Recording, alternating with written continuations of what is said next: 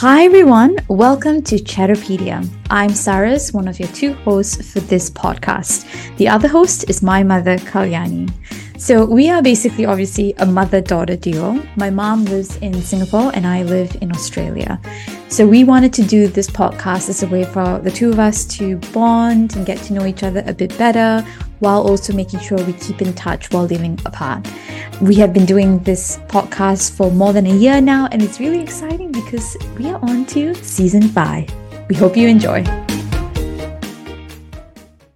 Hello everyone, and welcome to a mini episode of Chatterpedia. So as you all know, we're trying something new. We're kind of reacting to certain stories or incidents out there and giving our perspective on the situation. So Mom, are you ready? I'm all ready. Okay, all right. So this one's a bit of a long one, but I should be able to get through it pretty quickly. So Okay. when I was a child, my mother, not me, this is the person who wrote the story. Yeah. When I was a Later. child, my mother was abusive. She would threaten to send me away. I am adopted, and therefore I believed her. She would slap me across the face or hit me with a wooden spoon in a rage, and she constantly gave me the silent treatment without explanation, sometimes for days. I do not think my younger brother, who really misbehaved yet could do no wrong, got any of that treatment. It was not horrific child abuse. There was no physical scars, but it shaped me, and I'm still angry about it. I am now 50 years old and she's 75. We get along okay, though I still walk on eggshells around her. I tried to talk about it with her one time a few years back. She got angry and said I was exaggerating and then blamed me for whatever had happened, that I was miserable to be around. She said that I'm living in the past and that it is not healthy and that I should let it go. What do you think? Wow. I think we cannot let it go because this person is deeply affected and she wants an answer for all those abuse she has gone through. Yeah. And that stepmother or the adopted mother should face the problem and probably apologize. And that gives a closure to this lady. Yeah.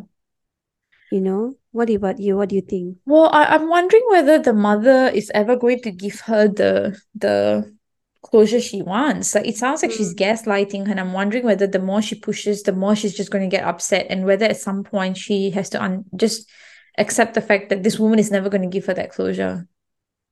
But the other thing also, like Sarah's, we're talking about she's adopted, right? So she's an adopted mom. I mean, not adopted mom, the mom who adopted her. So this lady, basically, we need to also know, because it will be good for both of them to find out a meet at a midpoint, like, what did you go through that you behave like that towards me? You know, a midpoint where you can probably, there may be no apologies also needed, like when they understand each other, what they went through, that will indirectly give a closure. So probably the mom had some kind of childhood abuse done to her, and without reaching out for some kind of help, she actually acted on this child. Yeah, that's actually really fair. I've never thought of it that way. So What do you almost like think? instead of her approaching her mother saying, "You did this to me and I want to know why you did this to me," instead of saying that, it could be, "Mom, I want to understand what you went through when I was a child. Like, what were you experiencing?" Yeah. And then slowly tie that to, "Do you know how it affected me? And I'm just trying to understand you better." But I guess I guess the other part of it also to me is like, if the mother then continues to say, "Well, it was because you were difficult to handle, that's why I reacted," then at some point you're gonna, like, you know what, let's cut this, because if it keeps proceeding, like if we try your method, which I think is a really good first method, but if the mother doesn't want to engage and it's more like keeps putting the blame at her door, which is I just mean, a okay, child. so but I mean, our expectation is that the mother to come and apologize lah. But the thing is that the second part of this whole thing is that if she cannot have, if she really needs a closure, she just cannot, because it really hurts, you know, for someone who went through so much abuse. Yeah. And you know, I mean, I'm so surprised that she still has got a good relationship with that mother, that she needs to seek some kind of counseling to have a closure. She needs that. Actually, yeah, therapy is a good idea. Yeah, therapy I think would be good for her own mental well-being. Yeah. Which, it's really sad to hear this, actually, because we're both I mean, mothers. it's happening, Sarah. It's happening everywhere. It's just that people move on with their life and they say that what is past is past. I want to move on. But in this particular case, she is not moving on. She's still being very disturbed by what has happened. It has to. He had been very, very, very. What do you call it, Sarah? Very abusive kind of upbringing that Yeah. has actually affected And her. I Like also it think was. it's good that she's stopping the mom, because I think a lot of people just let it go and then they might then take that trauma into their raising their own children without realizing. Yeah. Whereas I think it's good that she's reflecting on all of that, because in a way she's kind of going to break the cycle potentially.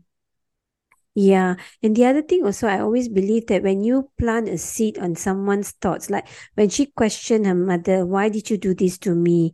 Blah, blah, blah, blah. I mean, her, she move on. You are living on in the past, whatever. But you already planted the seed for her to think about it. Like this person remembers what you have done Mm, and you are not going to be let go. You think about it. She's yeah, going to be deep in sadness for sure. yeah, I mean, if she's repenting what she's done to that daughter of yeah. hers. Yeah. And in this case, I think the person who's telling the story is actually comparing herself with a sibling, the brother. Like Mm, he gets away with it. But, and at this age of 50 years, so she's still talking about it. I think maturity is also not there. I feel, yeah, yeah, you deal with what you went through rather than you're dealing with what he got away. He didn't get punished, but I got punished. What do you yeah. think about this? I guess so. I think like I mean, I feel from this yeah, story, yeah, no, lah. no. I This think is that's my fair. I view think about that's a it. fair. I didn't even think of it. So I think that's a Mm, fair point. yeah. Jeez. Yeah, it's really sad It's though. quite sad. There are people out there who have gone through abusive relationship, be it parents or even spouses. Yeah. Some of them they live in it and they don't come out of that sorrow. Yeah. Yeah. So that's it. So yeah, I think, I think take that's what our input would be. My mom said, Right. have a conversation about meeting halfway rather than saying, why did you do this to me? And then I think the Yeah, second that's thing right. is go get therapy. And then the third thing Yeah. is, if nothing works with your mom, you just have to let it go, because Yeah. you Let need it to move go. on and live your life and not be held back by someone like that. That's right.